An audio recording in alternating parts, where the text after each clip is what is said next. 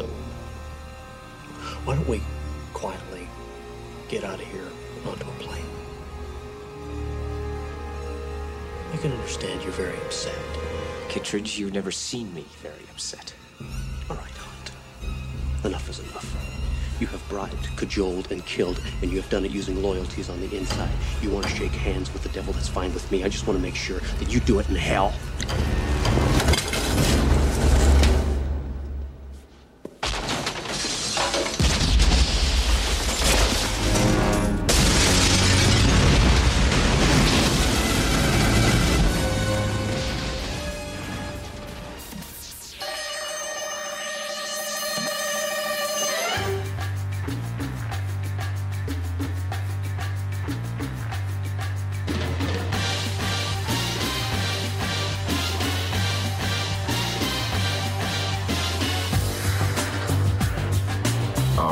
Welcome back, everybody. The Action Returns, episode number 7. I'm your host, Brian, and of course, my co-host, Nez. What's up, Nez? Yo, what's up, man? How's it going on there? It's going. We're in the process of what they're calling a 4-week reset. They're shutting down all the restaurants for... You can't dine in any restaurants right now, and it's kind of hurting some of their business. I know a couple restaurants got taken to court over the weekend because they were refusing to shut down their dine-in section of the restaurant. But from what I understand, when they got told how much the fines was, they went ahead and shut down. So probably best for them. Everyone's tune seems to change when they see these fines. I mean, I know nothing about them, just on stuff that I read, because I know there's some people. Well, I was reading one. It wasn't a restaurant. It was one of those water parks, and they were talking about they didn't care because I guess whatever they were getting hit with, it was $500, and they were like, "Well, we don't care. We're still gonna stay open." They didn't tell them to close. They just told them to follow the safety guidelines, and they weren't. Yeah. So they were getting hit like every day with $500, and then they were just like, "Well, it only takes like 12 people to pay that." And from what I understand, that park is packed like every day. I'm like, I don't know. Yeah, chlorine may kill it, but it ain't killing what's in the air. So, but I don't know. It's true. It's up to you if you want to gamble like that. I don't know. Just everyone's still in an uproar. I did go to a restaurant last week, and I was I'm not gonna shit you. I was scared that whole time, but we weren't inside. It was all outside, basically under those little canopies. There wasn't many people there. There was only like myself, my friend, and 2 other people. Then like 4 other guys showed up, but they sat like way far away from everyone. So I was like, well, all right. I mean, we sat there with our masks on. We were the only one with masks on until the food came. And then at that point, I was like, well, I ain't got it already, man. I was like, all right, fuck it. So I just ate. But the workers there were all, they had the gloves on, they had the masks, and they had the hand sanitizer and all that, like right there. And they were pretty much, as soon as someone got up and left, they were over there, like basically wiping the whole place, the whole table down, chairs. They didn't just give it the once over, they like really went for it. And I was like, whoa, well, that's cool. So, but yeah, other than that, I don't think I'll be doing that again. I just felt, I don't know. I enjoyed my food, but I couldn't enjoy the time sitting there. Yeah, we were outside, but it was still kind of enclosed because it was a canopy. Then they put tarps around because it's right on the main street where I live. So you get that constant traffic and semis and everyone rolling by. But I don't know. I mean, I'm okay. So thank goodness. I'm still a little worried about it all. I know some of your listeners are probably laughing, but I don't care. I'm gonna worry about myself and my family and my friends and everything. But other than that, man, we're all good. I did go see the Z soon. For those of you that do listen to the E Society, do check out our Arnold Schwarzenegger Commando episode. We did a commentary for that. That was really fun. We did that up at his house in his command center. And shout out to the guys that make these iPhones, because we didn't have microphones or anything. I just set my phone on his desk, and we just talked normal. And that microphone speaker, whatever, on these iPhones picked it up, and it sounded good. I mean, I had to do a little tweaking with bringing the levels up a little, but I mean, I do that for every show, no matter what. But I was surprised on how good it sounded, because I was kind of scared. Plus, it caught some of the TV noise. We didn't have the TV full blast. We kind of had it on to where we can't hear it, and we had subtitles on. But that was fun. That's something that we've been talking about doing for a long time. So I'm glad we finally got to sit down and do it. And we got more ideas. Hopefully, if he comes down here, if I go up there again, we'll do another one for you guys. So, but everyone that did listen to it so far, thank you so much. And we got more commentary stuff coming. Nice. Before we get into the movies, gonna bring back a little the sports returns here. 2 questions. One, does it feel like baseball to you when you see your Oakland A's get into a brawl with the Houston Astros? Yeah, I mean, they're just mad that we swept that ass, but yeah, it was still baseball. I mean, it was funny seeing everybody run out there and fight. There was no screaming and cheering.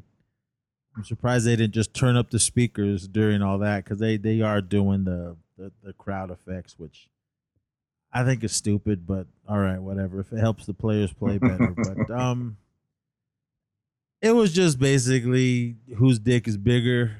And that's just the way it goes. I mean, that's baseball. It's always been that way. But it made me laugh, and I'm sure the guys responsible are getting fined. I know I can't remember our player's name, but they were saying, well, he should have just walked to first and left it alone. But I mean, that's how he felt. I mean, I don't think he wanted it to fight, but that's how it turned out. But whatever. I mean, we still won. So, yeah. And they were beating down the Astros were beating down the Giants earlier. So that was good.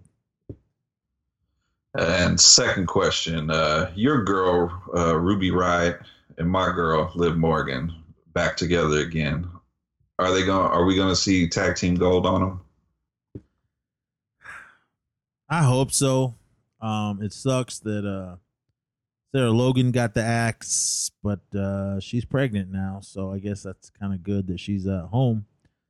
I hope so. I mean, I loved Ruby Riott, especially in indie days, and once she came on the main roster and started doing what she was doing with the Riot Squad, I thought all that was cool. But it just felt like they were just using her for like a jobber thing. I mean, yeah, they gave her her character. I mean, well, she had her own character, but I mean, here we're gonna give you this, but you're gonna lose every match and win every now and then. So I'm hoping that there's just them two, because there was a fallout, which I thought was kind of stupid, but I kind of saw that they were gonna get back together again. So I'm all for it. But if they put the belt on them, I'm all for that. But I don't know yet. We'll see. We'll see where it goes. I'm hoping that they at least do something with this duo. Don't give us two good wrestlers and do nothing with them. So I don't know. My fingers are crossed that they get the belts. Yeah, I agree with you. Liv Morgan, bring back that blue tongue, please.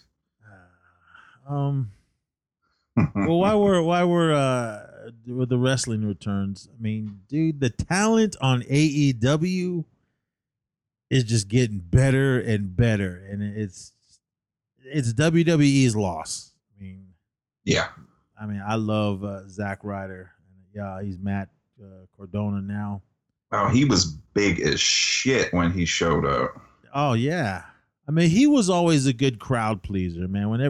Every time he came out for WWE as Zack Ryder, everybody was woo-wooing and cheering. I was, and when he won the belt, Intercontinental belt at WrestleMania in Dallas. I was there, and I was hella woo wooing and everything, and I was really excited. I was glad he got his WrestleMania moment before they axed him. Yeah, it was a couple years later, but I didn't. Kurt Hawkins. All right, I saw him going out the door, but the Zack Ryder one is what blew me away. Yeah, I heard Kurt Hawkins went to Impact Wrestling. At least he's still working, so I mean that's good. Impact. I don't even know who they have, but I just want them to do which I think they are. I mean, I think Cody and the gang and all them. I don't know about this American Badass or American Nightmare or whatever he's going by. I mean, I love Cody Rhodes. He's awesome, but I don't know. Is that a real tattoo on his neck? Yeah, it is. Really? What? You had to put it right there? I mean, I'm all for America, behind 100%, but right there on your neck? It's placed weird on his neck, too. It's kind of high up. I mean, I'd have rather had it on his arm or maybe on his chest or something, but right there on his neck, I don't know. And he is the suit wearing guy, and you can clearly see it. It would just look weird, but hey, that's his prerogative, and can't blame him for that. I do love Brody Lee. I'm glad that he's getting his chance there. And who else went? Other than Matt Hardy, which I thought was awesome, but his debut was terrible. Yeah, did you see him get busted open the other day? All right, yeah. People are saying he bladed himself, but I don't know. I think when he hit that the ring post, I think that's when it started bleeding. Yeah, from what I understand, he's pissed off at Sammy Guevara because when he threw that chair at him, I don't know what kind of chair it was, but I think they're saying the leg of the chair caught him on the head.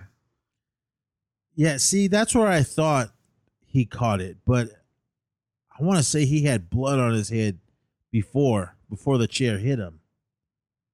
So I don't know. I mean, maybe he was dazed and wasn't ready for the chair because that chair. I don't even think he knew that chair was coming because it looked like that hit him right in the face.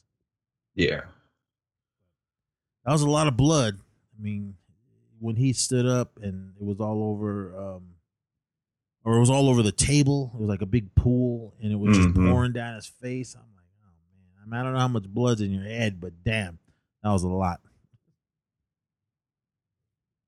Yeah, AEW is definitely like I got to be honest. I haven't really been keeping up with Raw or SmackDown. SmackDown's been complete garbage. I've been trying to keep up with AEW and NXT.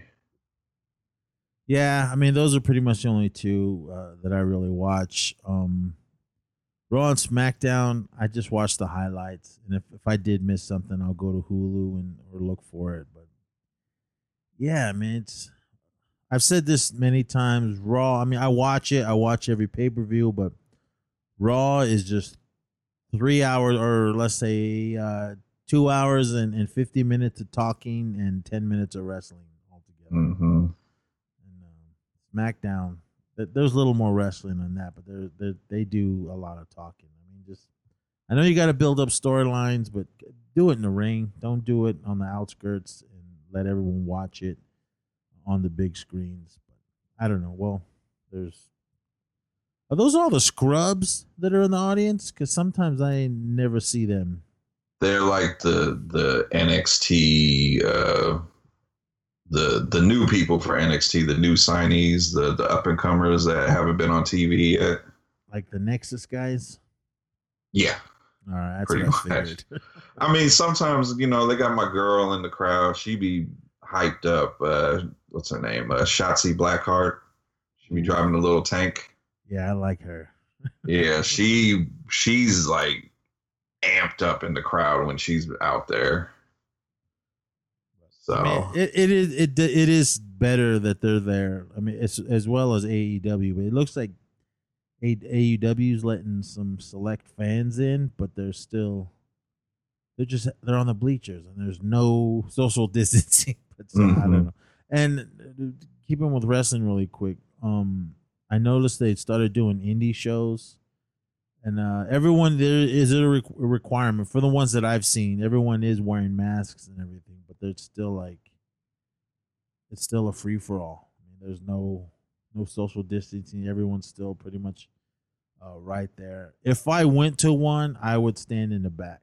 I mean, I would love to go. I love the little indie house shows and everything, but I don't know if I'm ready to be elbow to elbow with strangers yet. I mean, I know, even especially when I'm in the store, man, I'm ducking and dodging everybody as much as I can, and that's a workout as it is. But I don't know. We'll see where it all goes.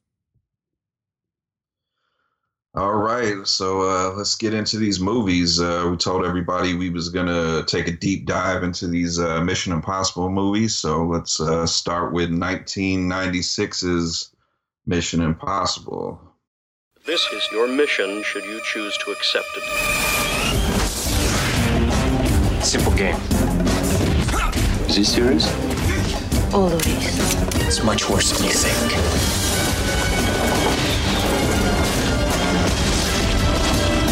I can understand you're very upset. You've never seen me very upset. This tape will self-destruct in 5 seconds. Rated PG-13. This stars Tom Cruise, John Voight, Emmanuel Barrett, Jean Reno, Ving Rhames, Kristen Scott Thomas, Vanessa Redgrave, and of course, Emilio Estevez. Now, this is something this is something I completely forgot, but Brian De Palma directed this one. Yeah, I didn't know that until I sat down and watched it the first time, because me and my brothers went and seen this. They were kind of unfamiliar with the whole Mission Impossible. I mean, I told them it was a TV show back in the day. Probably our parents. When my dad watched, he said he watched them in his younger years and he liked it. I told him he should watch these films. I said, you probably like them. I mean, don't expect the slappy stickiness of the TV show. I said, but I said there's still good action shows to watch. So, not sure if he watched them yet. But yeah, my brothers were unfamiliar with who Tom Cruise was. Really, I mean, they were just little guys when this came out. But when the movie was over, said and done, they really enjoyed it. They thought all the action was there, and the suspense, and had to do some thinking. I guess you got to do thinking with all these movies, but this is the one. I mean, I really enjoyed this one. I mean, the very first one, and I had no idea Brian De Palma directed this one until they showed his name. So I was like, oh, right on, cool. But as far as the movie as a whole, I enjoy this one. This one is, out of all 6, this is my favorite one. I loved all of them, not so much the second, but we'll get to that one in a minute. But overall, I thought this one was really good. I liked the story that they had. I loved all the actors that were in it were good. I mean, John Voight, I mean, he's good in everything he is. Vanessa Redgrave, I love her, and whenever she pops up into this, and I don't know what it is, man. I've always liked her. I like those older women for some reason. I don't know why, but I do. So I liked her in this. I was not a fan of the Claire, John Voight's wife in this one. How do you pronounce her last name? Oh, Emmanuel Barrett. Yeah, Barrett. She I don't know. She can't act, and I don't know. I mean, that was probably my biggest flaw in this whole film. I didn't like her character.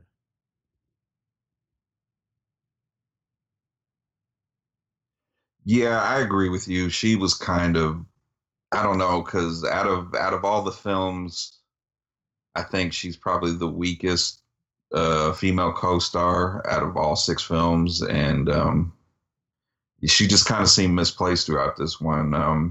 I agree with you. I really enjoyed this one. This one, probably out of all of them, is the most James Bond-esque as far as the spy and espionage stuff, about not knowing who to trust and not knowing what's going on. And yeah, I really, really enjoyed this one on a rewatch. More than the second one. Like you said, we'll get to it because the second one is a completely different direction than what this one was going for. But yeah, I liked everybody in it. I like movies when they assemble a team. You know, you got Ving Rhames who's been there through every single movie. Little pissed that we barely got Emilio Estevez, which I think he goes uncredited in the movie. But of course, you know, if you know Emilio Estevez, you know who he is. Jean Reno, I don't know how to say his last name. I wasn't really digging him as a bad guy in this one because he pulls the okey doke on Tom Cruise. He's on his team and then he ends up working for somebody else, and wasn't really feeling him in this one.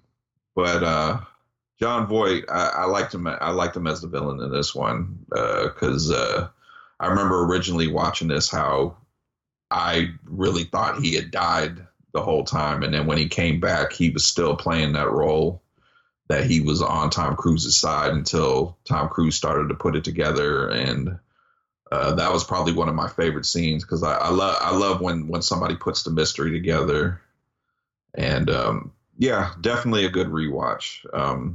How did you feel about the action in this one?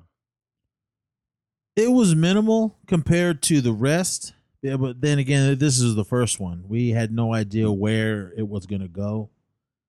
The only thing that didn't hold up. I mean, I do love the end scene. I mean, we're gonna jump all over with this one. You guys should have seen it by now. The train scene, I love it, but the effects it does not hold up at all. I mean, especially because of the next few films or the next 5 films as far as action and with Tom Cruise.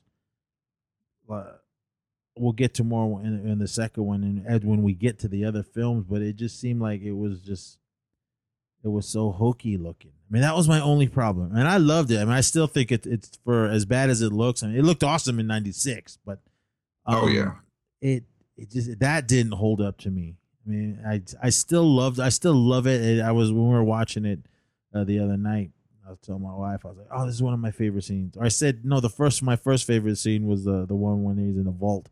But then I said, "Oh, this is my favorite scene," and she kind of caught me. She's like, "Well, I thought you said that other thing." Well, you know what I mean? but the ending, I mean, it just looked so cheap and cheesy. But I mean, I'm not gonna kid anybody. I was on the edge of my seat the very first time I saw this during that scene. I mean, sitting in the theater, which we all miss, just full blast surround sound of the train and the helicopter, which no way, no.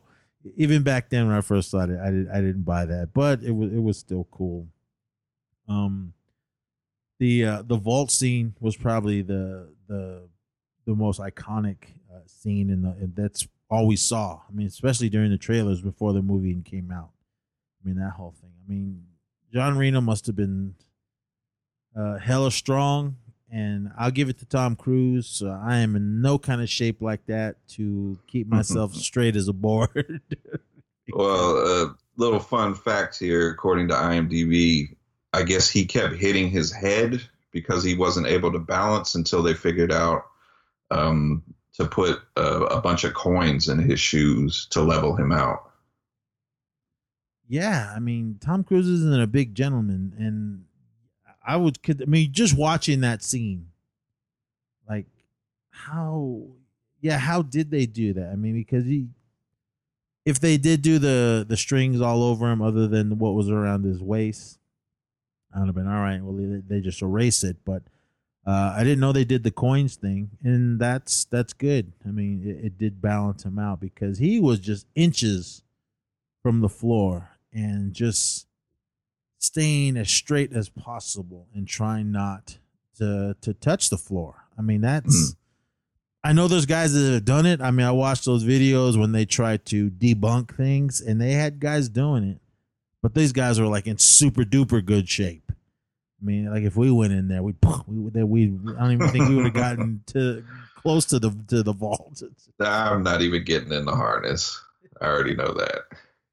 I mean, that scene and as far as the scenes when Ethan Hunt, Tom Cruise, when he figures out everything. I mean, other than the scene when John Voight is telling him his story. John Voight was Jim Phelps when he was telling him his story on what happened to him, and Tom Cruise putting it all together. I love this scene when Ethan Hunt is sitting in that restaurant with that Kittredge guy, and who was like the head of the CIA or whatever they were. I love that scene to where he just walks into a room and notices everybody before he sits down. I'm sure he knew where all the exits were, because when he's sitting there listening to Kittredge, he did tell him, why was there a second team there? And he was like, what do you mean second team? And then he said, all right, we're going to go around the room. All right, that couple over there, they were the drunk couple outside. All right, that dude sitting behind you was a waiter behind one of the other guys. I was like, damn. I just loved all that. I thought it was, I think out of all the movies, this is the only one to me, in my opinion, that felt like the TV show.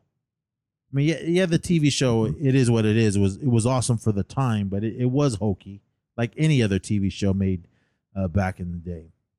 I mean, but I still loved what was going on. There was a lot of switching sides. You didn't know who to trust and who was good, who was bad. I mean, I love that they did all that type of stuff. I mean, and I just love when they go over to all parts of the world dealing with these missions, because IMF was their crew, and it was Impossible Missions Force.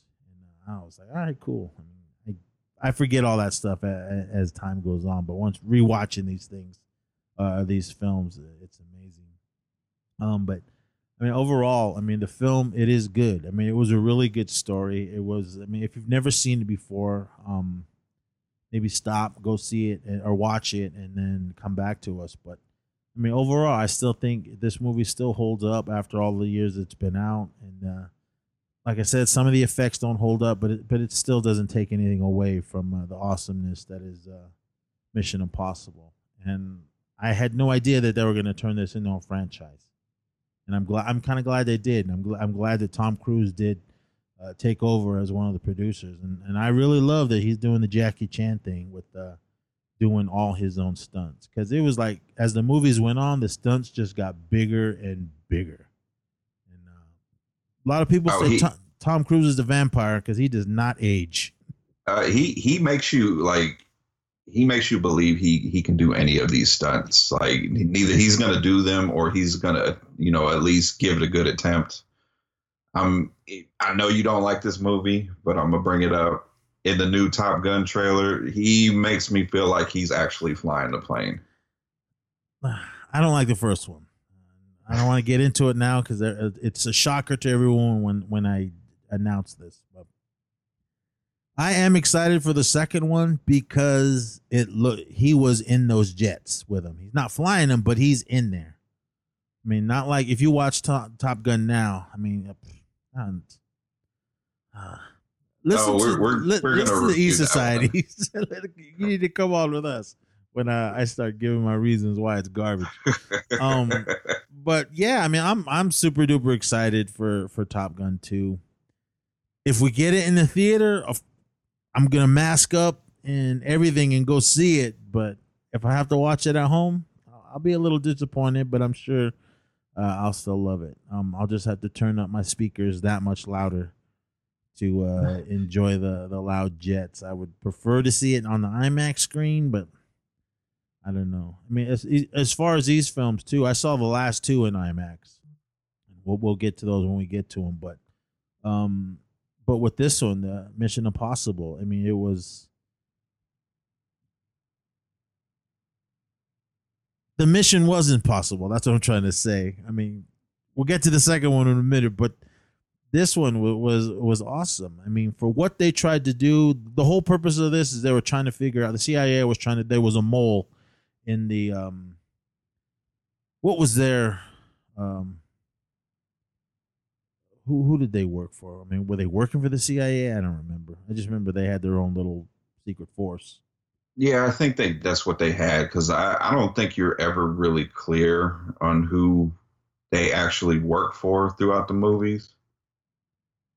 Yeah, I mean they just put them on all these impossible missions. So I mean that was good. But I liked what they did with trying to find out who the mole was, and I loved how they were doing the setups for Ethan, especially dealing with his aunt and his uncle, and they said that they were drug runners, drug smugglers, and I mean they did that just to try to lure him out of hiding because they were saying Ethan Hunt is just if he's going to be hidden, there's no way they're going to find him. I mean even the head of the CIA, Kittredge, he even said that. He said that's what these guys are trained for. He goes, so there's no way we're gonna find them. So we need to try to fish him out. So I mean, I loved all that, and I did like I said before, we loved the you didn't know who to trust, who was good, who was bad, because it made it seem like Kittredge was bad. So and that guy, that actor, man, he just seemed like the asshole of the bunch. But I mean, Yeah, well, also even that in that restaurant scene, the way the scenes were shot, the up close of their face, it kind of for a second, if you've never seen these movies, you might have thought that Tom Cruise was kind of shady, just the way they were shooting up close shots of their face. Yeah, because that scene in the restaurant before he puts the piece of gum together and throws it on the fish tank, which I love that scene, but the way Brian De Palma films his films, it made Ethan Hunt look like he was a bad guy. The way the camera was all slanted and just maybe whatever they did to his makeup to make him look evil and tired. I mean, yeah, it's like you didn't even trust him. Maybe he was behind it all. But I mean, other than that, I love it, and I love the evil henchman of Max, her and her crew. She just looked like a regular lady. You wouldn't even think twice about her, but. You always got to get guys with long hair and trench coats to be bad guys. They played the part. I loved her little henchman that she had. But again, overall, this film is amazing. And we got to talk about the vault scene. I mean, we did kind of for a second, but that was that. I mean, I love that scene. I mean, for what they had to do to get in there, to pretend they were firemen, to pretend there was something going on. To get that far, to figure out, or basically know the whole layout before they go in there. I mean, obviously that's what Ving Rhames and his character was to figure out what all that stuff was. But I thought that was cool. And if this secret knock list is what the whole story was about, the knock list is a list of secret agents with their real names and their undercover names that they go by. It was supposedly supposed to be out in the open, and that's how they were trying to figure out who the mole was. But the real one was in was it Langley? Is that where they kept it in that safe? Yeah, the giant vault where they it looked very 2001 Space Odyssey kind of looking vault on the inside. Yeah, it did. But what did that one worker do on that computer? You know what? It kind of felt like he had no place being there because if that's where the list is there, what is he? I don't know if he's adding to the list or what, or making updates because it just kind of seemed like he was just there to be there. Which, you know, I'm glad he was there because I liked how they kind of did the whole thing where they drugged him and they had him throwing up in the other room while they, you know, went about the mission.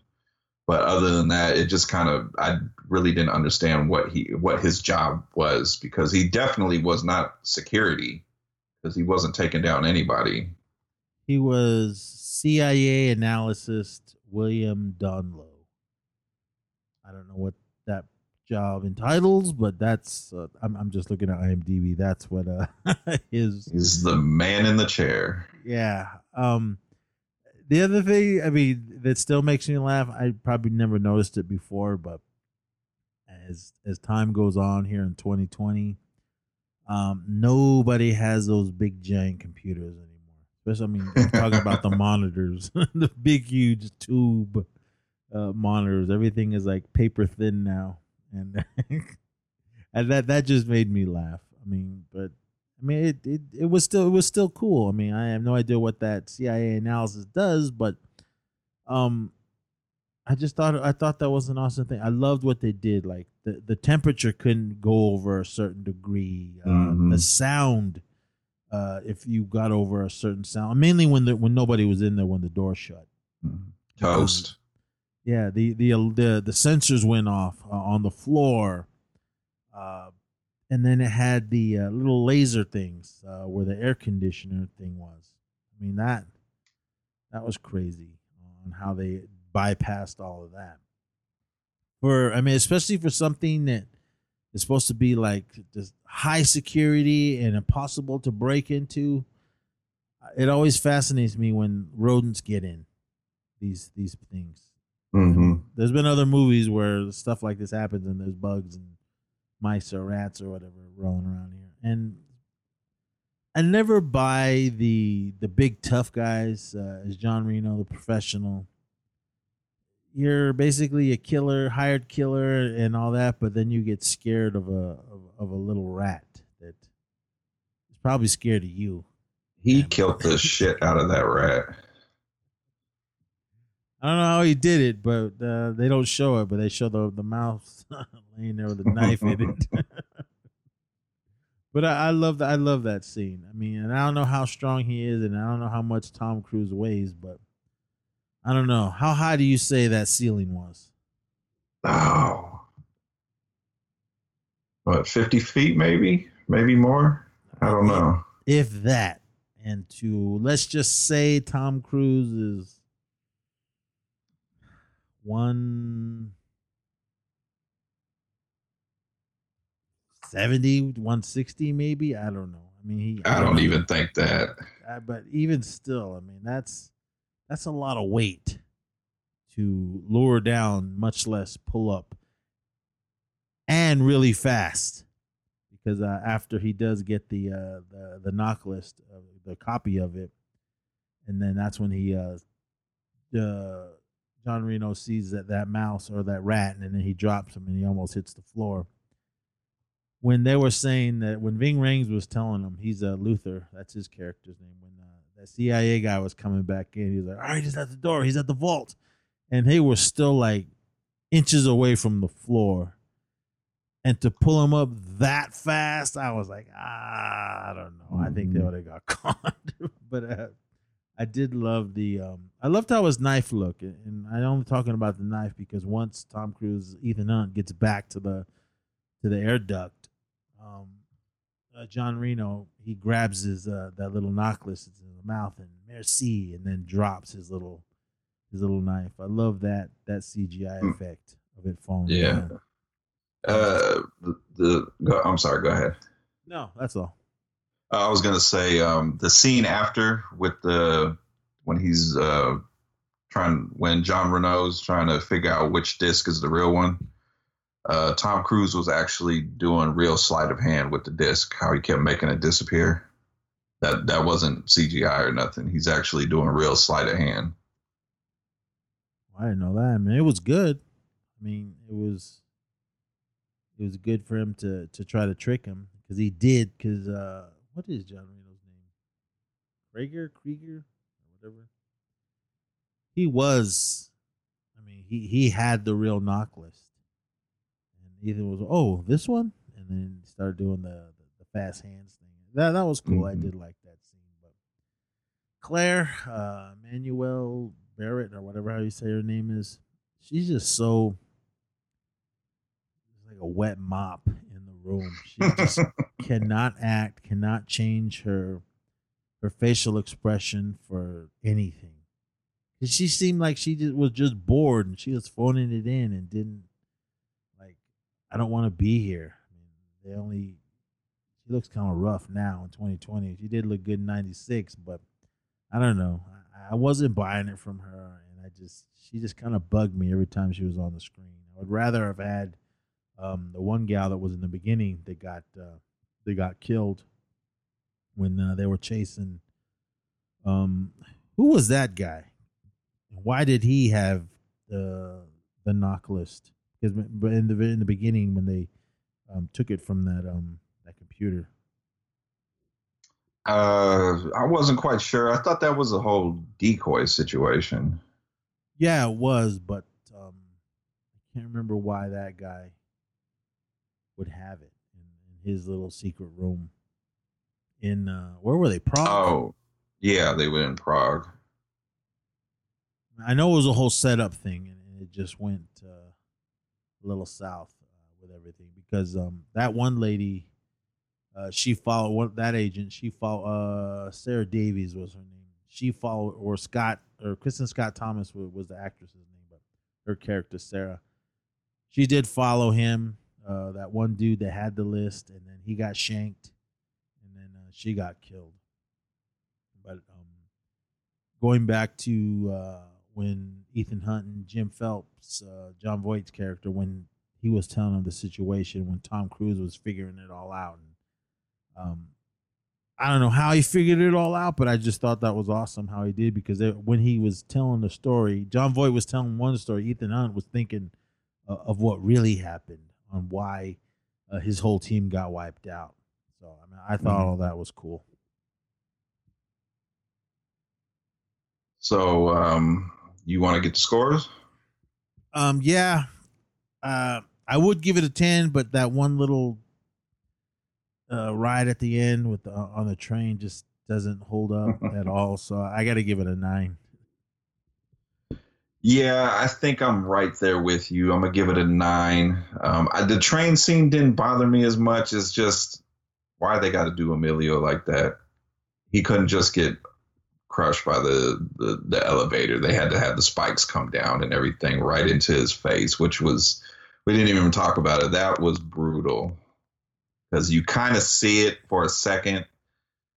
I was just like, damn, Emilio. But yeah, as far as spy and espionage stuff, I think this was probably had the best representation of out of all the films of that. So I'm going to give it a 9 out of 10.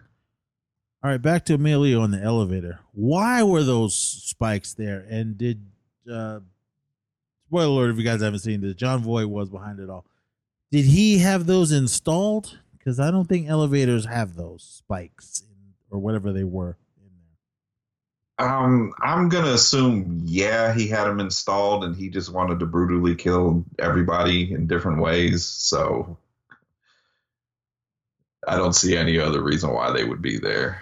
Because when he was telling the story, and then when Ethan Hunt was thinking back, you see John Voight's character, Jim Phelps. You did see him flick the switch, and those little spike things came down. And even after this rewatch, I was thinking, why didn't he just move out of the way or lay flat or something? I don't know, because it just. He had plenty of time to move, and he did, and he just looked up and said, "Oh hell," and took it to the face. I think that was the most brutal scene out of all 6 films. I mean, as far as gore, because you see that thing go in his face. Mm-hmm. Yeah, we talked about it earlier. There's not a lot of action. According to IMDb, Ethan Hunt's character doesn't have any shootouts or gunfights. I don't think so. I mean, he held a gun, but he didn't do any. I think his only weapon, other than with those little explosive gum, because he used those twice, once on the fish tank, and then at the end, in the train in the tunnel, which I loved when he jumped onto the helicopter. And then it was like red light, green light, and then stuck it on the window. Then it looks crappy, but I still love it, man. It was in the trailer as well as when that helicopter blows up, like the force just pushed him, and he goes flying onto the back of that train, which I thought was. I still love it, and no matter how bad looks, but it's still super exciting. I mean, I think if he would have made that scene now in one of the newer ones, I don't see why they wouldn't sign him off for doing that stunt, being on top of a real train going that fast. Because with these other films, with the stuff that he does, I mean that was probably nothing.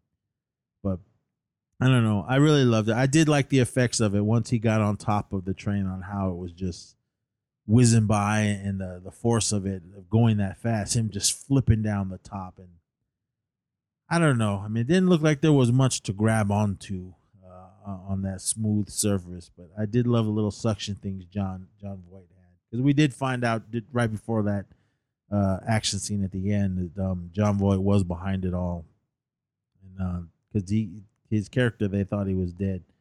And I did love all the spy gadgets they had, especially with the glasses that had cameras on.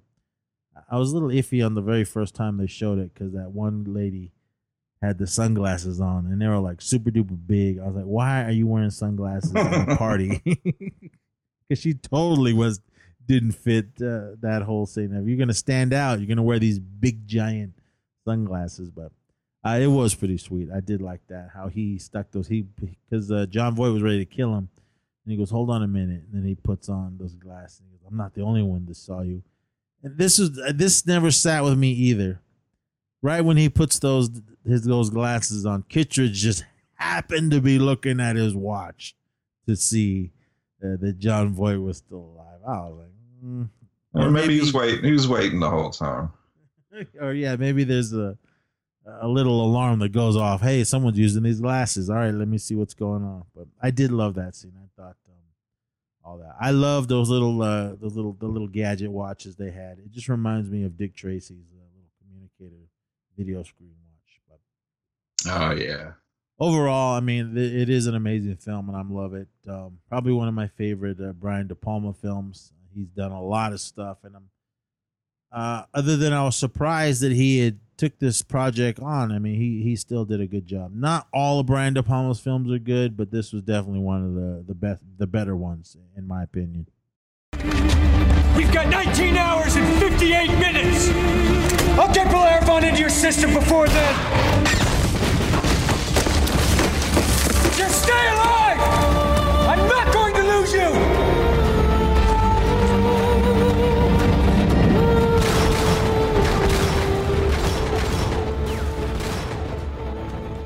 All right. Speaking of movies that are not one of the better ones, Mission Impossible 2, which came out 4 years later in 2000, May 24th, 2000. Tom Cruise is back, and also starring with him is Doug Ray Scott, who did this movie instead of taking on a Marvel character by the name of Wolverine, which I'm pretty sure he's been kicking himself in the ass ever since.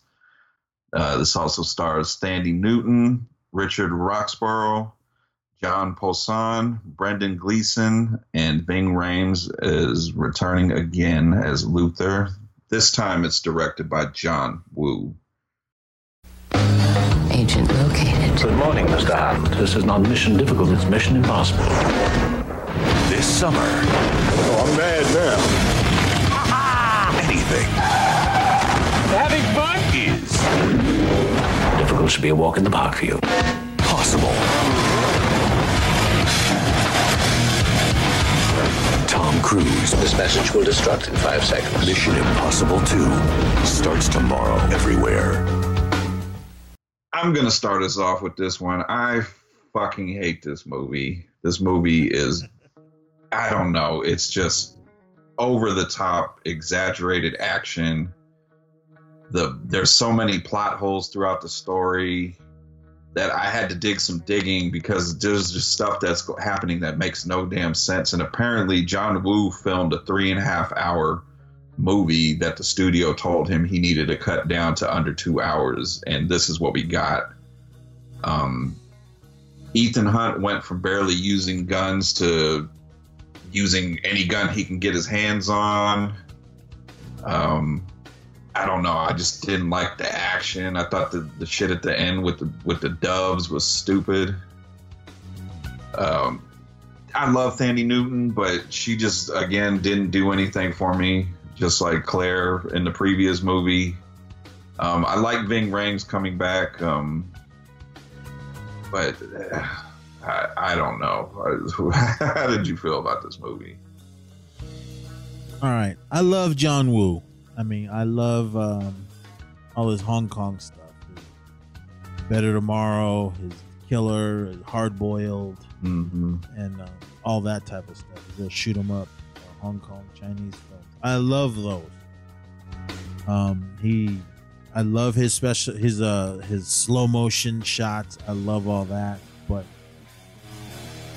do you really need to put that much slow motion in this? Every action scene, or even non-action scenes, like when they're just looking at each other. Thandie Newton's walking and her hair's blown in the wind. I was like, really? It just, slow motion waves in the background. Yeah, it was just overboard. It doesn't work with his American. It didn't work. I didn't like it in Face Off. I really didn't like it in Broken Arrow.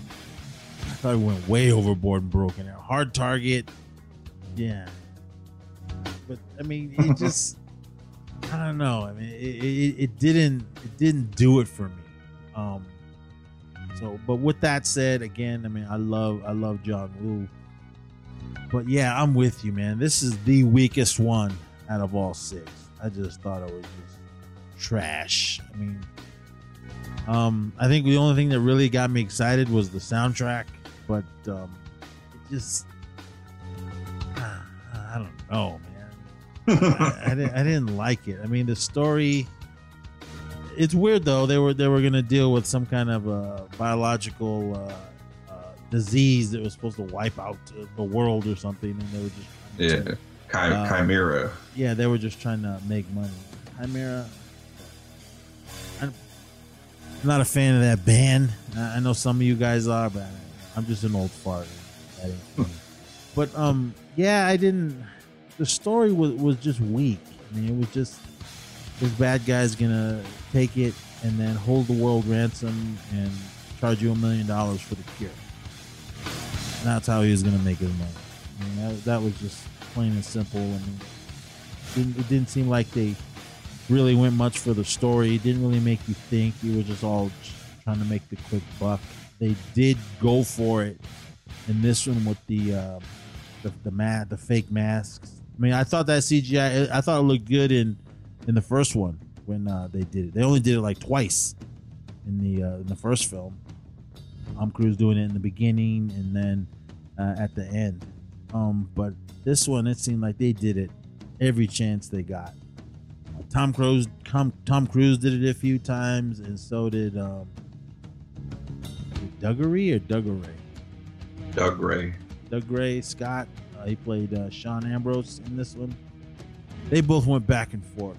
I'm glad that Doug Gray didn't try to hide his accent. I love the way he sounds, and he was a good bad guy. Nothing against him. Thandie Newton, I'm just not a fan of hers. I mean, she's all right, but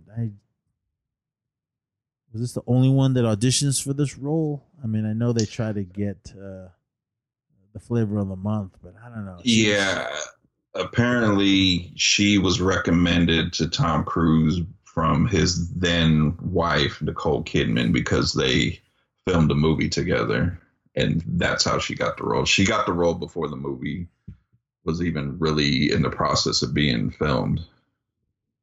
She was pre-cast before then. Yeah. With her unnecessary slow motion scenes, I mean, I don't know. I didn't care what happened to her. She infected herself with Chimera, and I was like, I don't care. I mean, if Ethan would have failed with his mission and she ended up dying and spreading it to the world, I wouldn't have cared. Did you buy her as a jewel thief or a cat burglar or whatever? No, I bought her as much as what's her name in Wonder Woman? Gal Gadot as her trying to be cat burglar or whatever, or even what's her name in Dark Knight Rises. I love God damn it, what's her name? Anne Hathaway. Yeah, I love her, but I didn't buy it then. I didn't buy it in this film. Not a big fan. The synopsis in this one is IMF agent Ethan Hunt is sent to Sydney to find and destroy a genetically modified disease called Chimera. Yeah. The bad guys get it and want to hold the world ransom. They get the guy that actually made it, Boris the Blade. I don't know his real name. Raid. I don't know. I'm not even gonna try with his last name, but he always plays the Russian dude in something. I loved him as Boris the Blade in Snatch. That was an amazing role. But he's the one that made it. Dr. Nekorovich. All right. He's the one that made it. He realized that what they were trying to do with it. He injected himself to get it out and get it pretty much get it away from the bad guys because they knew what they were going to do with it. So, but then he ends up getting fooled by Sean Ambrose because that's when he pulled the fake mask of Ethan Hunt and all that. But yeah, I don't know. I didn't really buy what was happening, and the mission wasn't that impossible. I mean, he was just he wasn't trying to figure out who was doing it and why. It was just like, okay, I know who the bad guy is. He's a former IMF agent, and he went bad. And okay, I mean, that was all established in the first few minutes of the film, and then they took all the spy and espionage stuff out of it and just made it try to make it a big giant action extravaganza. All right, enough with all the nitpicking. The action. What did you think of the shootouts, the beginning scene? With Ethan crawling on the rocks. I mean, we could start there. What did you think of that? And would you do that? I wouldn't even be standing at the top looking over the cliff. I'll tell you that right now. As far as watching the scene, I remember seeing this in the theater and that kind of stuff. Like we talked about it on a past episode with Cliffhanger. That kind of stuff, it scares me because I don't understand why anybody would do it. You know, if you do it, that, you know, go ahead, that's your thing. But stuff like that is just crazy to me. And it, again, you know, I wouldn't put it past Tom Cruise. I don't know if he actually was doing this without a rope or how high he was, but it looked crazy. From what I understand, he did do it all. And it looked like he was just free soloing it, but there had to have been some kind of wires attached to him because there would have been no way the studio would have let him do that. And that's just light. That's something just light compared to what these other films bring with his stunts. But yeah, I'm with you. There's no way. I don't think I could even stand. Even if a helicopter dropped me off on the top, there's no way I could stand on the edge. Even if I was standing in the middle, away from the edges, it would still freak me out. I do not like heights. And watching this in the theater, I mean, I was kind of close to the screen, and I was getting dizzy with him. The way they did the camera works. The slow motion, okay, it worked with this scene because there was one scene where he did jump from one rock to the other. But to put it in like real life situations, I mean, I did see Free Solo, and that guy was nuts. And yeah, again, shout out to anyone that does this. I mean, like you said, that's their thing. Hey, go for it. I'm not the one because I would just, I couldn't. Even if I woke up on top of something like that, I would live there for the rest of my life and die. Because there would be no way I would try to climb down because I would die. There'd be no way. So, but I mean, it was cool. I did like I did like that how it started. They did do because he was on vacation and they found out where he was, and then they give him his mission. I mean, out of especially in the first one and in this one, and as well as the other ones. I mean, even going back to the TV show, when he finds out his missions, when they give him the explanation on what their mission's gonna do, and then when that whole message is over, all right, this message will self-destruct. I love all that. I mean, even though as cheesy it is in the first one where the tape just smoked and that was it. Even this one, because they gave him those sunglasses, were probably like $1 billion, and then everybody probably bought up those sunglasses after this movie was out. And all right, this message will self-destruct, and he throws them away. Then it blows up, and that's what was this in 3D? I don't think so, because it made me think that the way he threw them at the camera. I don't know. It had another John Woo slow motion thing. I don't think any of these were in 3D. But yeah, that I thought that scene was cool. I mean, I loved it. I mean, I'm not the one. Tom Cruise, he's crazy go-getter guy. Go for it. Do what you got to do. The shootout in the building when they were in the labs. I mean, I thought I loved all that. And when he blew a hole in the side of the wall and then ran and dove out. I mean, even that, I do get excited when he gets out of there, because once he blew the hole in the wall and then he just goes running, well, in slow motion, and then dives out of this hole. When he was diving, did he have to do a flip? Was that necessary, or? It probably looked good in slow motion, but no. Again, I mean, what if they didn't blow a hole in the wall? And luckily they were up that high, pretty much almost at the top floor. And because he had a parachute on. I don't know. I'm not the one for those free falling guys that do that off of buildings, but I thought that was cool. And I wasn't excited about the motorcycle shootout action scene at the end. I just thought it was stupid. Yeah, him jumping off his bike and holding on, like, other than that wouldn't work unless you had like maybe tap shoes on or something, because your foot would have gripped and then you would have fell, and that would have been the end of that chase. I didn't like that, how he jumped off to the side, held on, gunned it on the bike, and was just sliding on his feet, going that fast. And then those shoes, I don't know what kind of shoes they were, but those soles would have been riding skin. But I was kind of like, really? And it's stupid, and I hated that scene the first time I saw it, but it does make me laugh when Ethan and Sean Ambrose go riding at each other top speed and jump off their bikes and go flying in the air and tackling each other. I was like, oh my God, that was just ridiculous.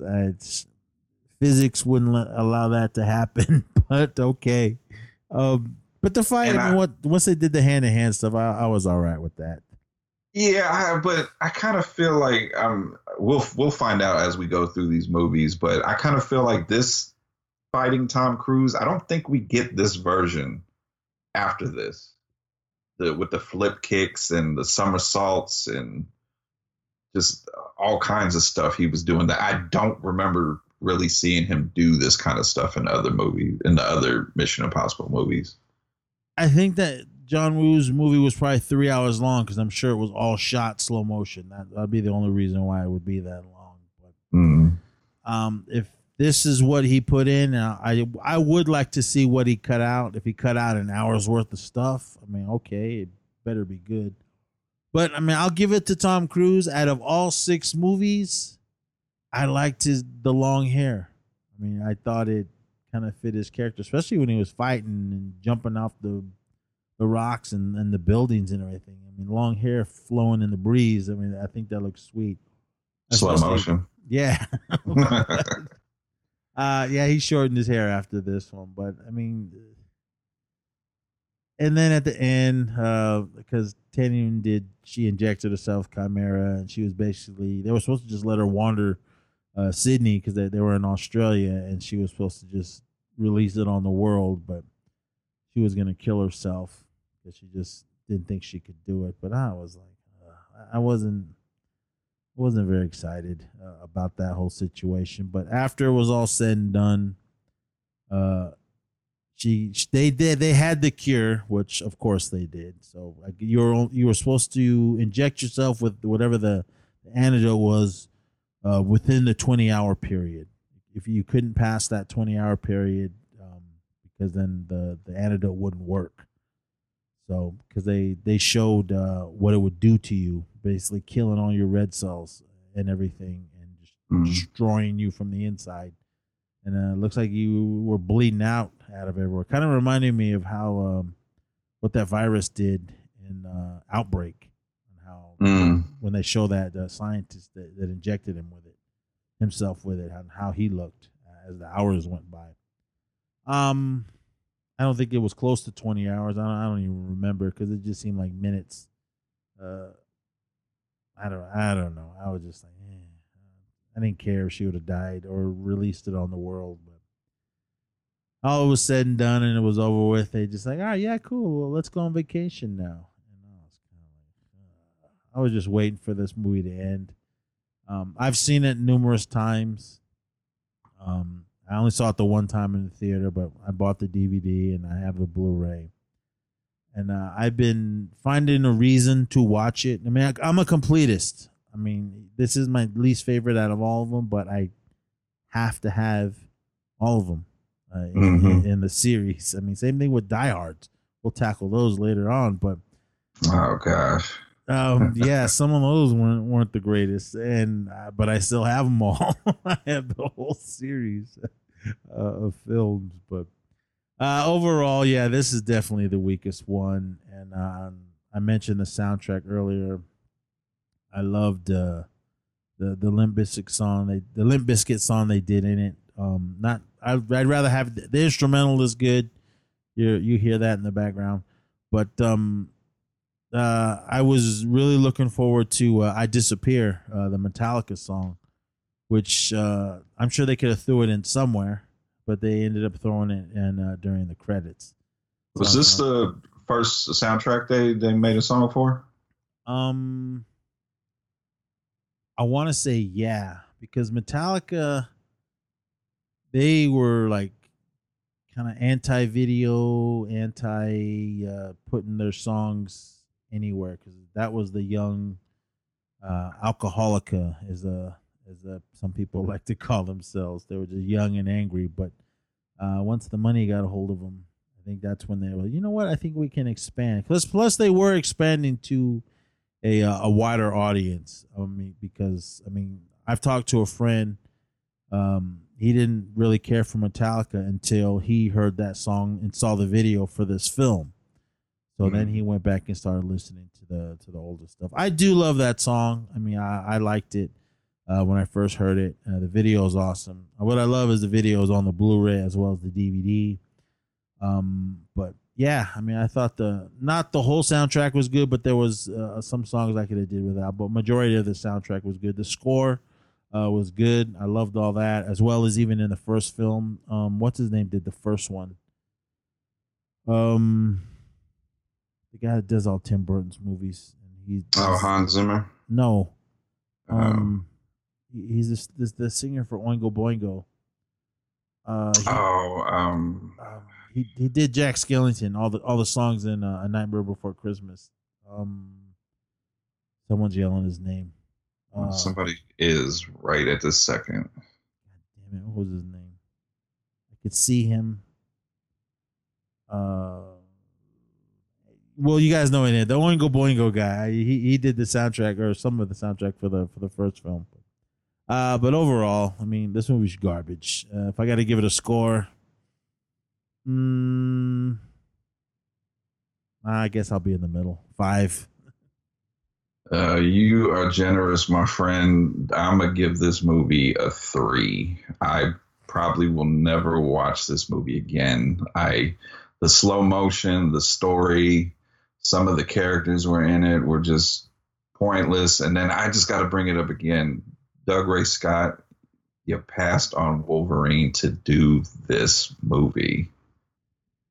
All right, we got to talk about that then. See, I didn't know that. I don't know how he is with hiding his accent. I don't know, man. I can't. This is my opinion. I know some of you might not agree with it. I can't see anyone else being Wolverine other than Hugh Jackman at this point. I mean, there's obviously going to be somebody that's going to be Wolverine, maybe when we're older. But I mean, he is a good actor. I mean, I've seen him in a ton of things, and I do like it when he's in the roles I see him in. But I don't know. I mean, Wolverine. I mean, which Wolverine? Just from the very first one, from the first X-Men movie? Yeah. If he would have played Wolverine, it would have never been Hugh Jackman. Danny Elfman. Yeah, that guy. Sorry, it just popped in my head. Yeah, him. I don't know. I think at this point, I mean, maybe you asked me in '96, I would have said, "Oh man, he was stupid," but. I don't know. I mean, I think it wasn't Hugh Jackman's fault for all the movies he was in. I mean, that's just what they wrote, and he was playing that character. Logan, I mean, that movie was amazing. I loved it. That was the Wolverine we wanted from the beginning. Not what we got in the first few movies, but I'm glad we got it. And he did say he would. He did say that was going to be his last time being Wolverine, and he wouldn't do it anymore. But I think after Logan hit so big, he did you know what? I think I could do another one. I don't know what they're going to do. I mean, Disney owns it now, so we'll see. What they really need to do is just throw out New Mutants. I'm tired of waiting. I mean, I'm going to watch it at home regardless, but just put it out, damn it. Do you think it's going to happen after the whole Mulan thing? I think so. I mean, obviously Mulan probably costs way more to make than New Mutants, but I think it will. I think now that this pandemic is going on longer than everyone was thinking, I was thinking it's going on for years.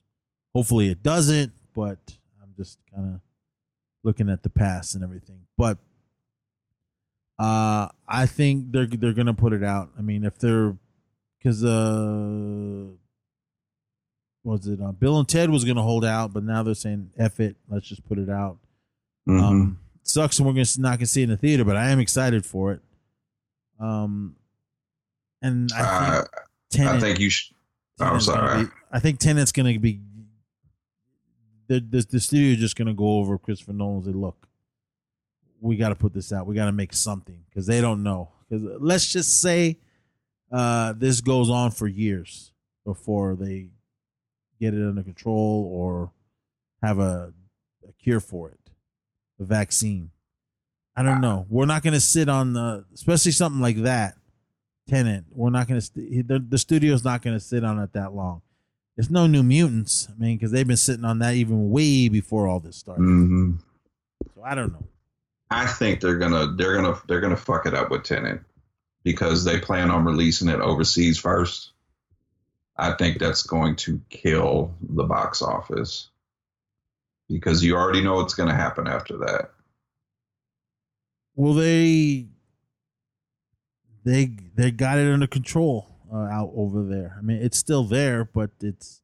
Well, I'm talking about the movie being pirated after it gets released overseas. It is. I mean, I'll watch it that way. But of course it is. I mean, any of that, even anything that they put out, streaming wise, it's on the internet the next day. I mean, I don't condone it, but that's just reality. That's how it goes. That even movies that are already in theater, that aren't even on some kind of digital thing yet, they find it somewhere. Someone puts it out there, and then it's everywhere. So, I'll pay for Bill and Ted. I don't know about Mulan. I did hear you guys talking about paying the $30 and then it's on your Disney Plus. Yeah, forever.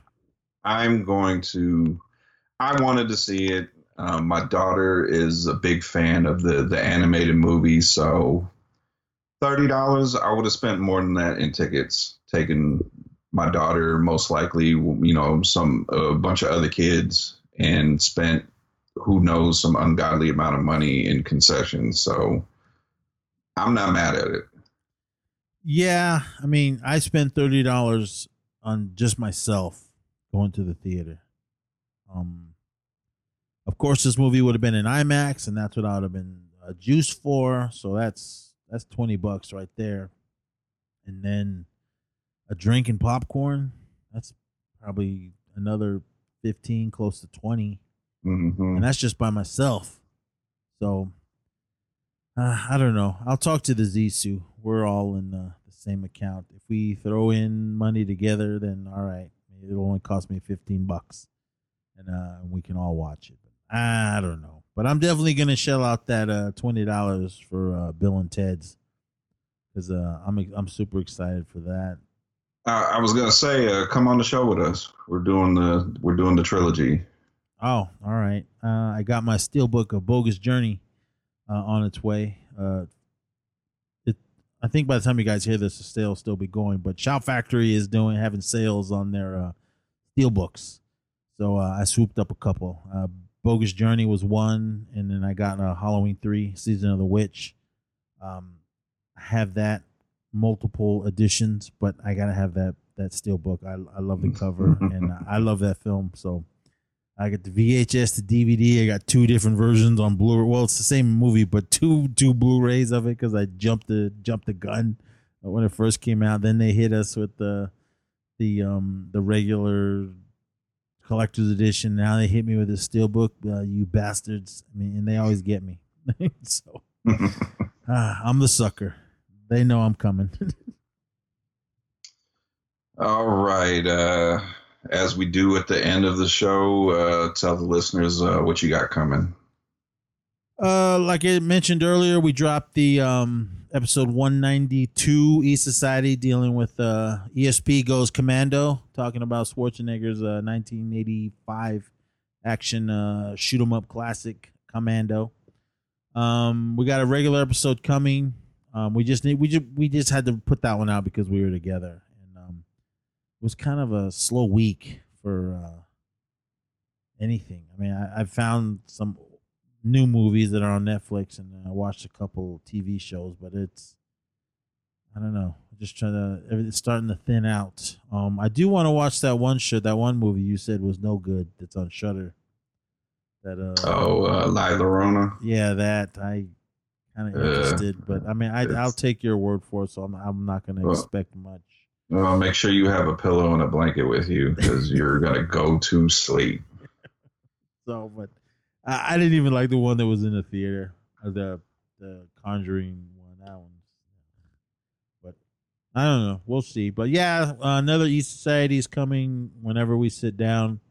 Brother Lance from the Horror Returns, he came on the last MacNest podcast, and we talked about his situation dealing with the COVID, him and his wife, and that was good. I'm glad that he came on and got to hear his story on what happened to him and everything. So as far as that's all we got. Hopefully Taylor and his crew will come back for more Dynamite Debris. And another show was in the works. I'm not quite sure yet. I need to talk to another guy that's interested in joining the Skater Nez Podcast Network, dealing with a show. He had ideas. He was trying to ask me, and I was like, dude, whatever you give me, I'll put out. And so I don't know yet. We'll see. Nice. As soon as I get more information, then I'll announce what it is. But right now, it's just in the talks, so I don't know. But other than that, man, I love coming on here. And you did mention on the Horror Returns if we're going to do this weekly. Mm-hmm. I'm for it. I mean, we just gotta. I know our work schedules, then life get in the way. But yeah, man. I mean, I'm definitely gonna want to do it every week if we can. And, nice. Yeah, we're gonna try try to get these shows out as much as possible. I know we had a bit of a hiatus there, but you know, like Nez says, you know, life happens. So, but as far as the horror returns, by the time you hear this, our Patreon picks episode with Taylor, you just mentioned him. We reviewed what was it? The Foreigner, Public Enemies, and Twister. That episode will be out, and what we got coming next is a couple Brian Usna films. Society, which I brought up to the guys because neither one of them have seen Society, so I was like, we got to do that. And we're going to do The Dentist, starring Corbin Burnson, and we're going to have a guest, Sydney Sanabria. She is the founder of Horror Tour Guide and Women of Color in Horror, so excited to have her on there. And as far as the action returns, we're going to be going down this Mission Impossible road. Next episode, we're going to do Mission Impossible 3 and Mission Impossible Ghost Protocol. So you got any last words, Nez? Twister was a 10. The Foreigner was a 9. And I have never seen Public Enemies, so I don't know, but it sounded like Lance hated it. Like he hates everything. He was in true form. God damn it, man. In Pet Cemetery. I know we bring it up whenever we can, but god damn, that movie sucked. The remake, everyone, if you guys haven't heard it gets brought up because nobody can figure out why he loved that movie so much. That movie's garbage. It was trash. I hated it. I wasted $25 to see that because I took my friend out to see it, and I hate that. Oh, I bought the Steelbook. It's sitting on my shelf just because I'm a completist also, but it's still in the plastic. I have no need to open it up. I can't. Yeah, but you know what? Well, you're gonna have to open it up. Well, no, it's streaming on Hulu for those of you that haven't seen it. If you're gonna sit through it and want to just be mad as well, it's on Hulu. But I think we're gonna have to cover it for East Society's 31 Days of Horror. I know the Zissou and I did, but he wasn't as mad as me. So I don't know. I know Mike and I did it. We covered ESP at the movies, and we both trashed it. So I think you as well as Mike, we're gonna have to do another episode and trash it. That's gonna be a very angry podcast. Yeah, and we spoiled it all for you guys on how mad we'll be. But I did see it 3 times, and mad each other. And damn it, brother Lance, I love you, but you're better than that. All right, and until the action returns, everybody stay safe. Wear your mask.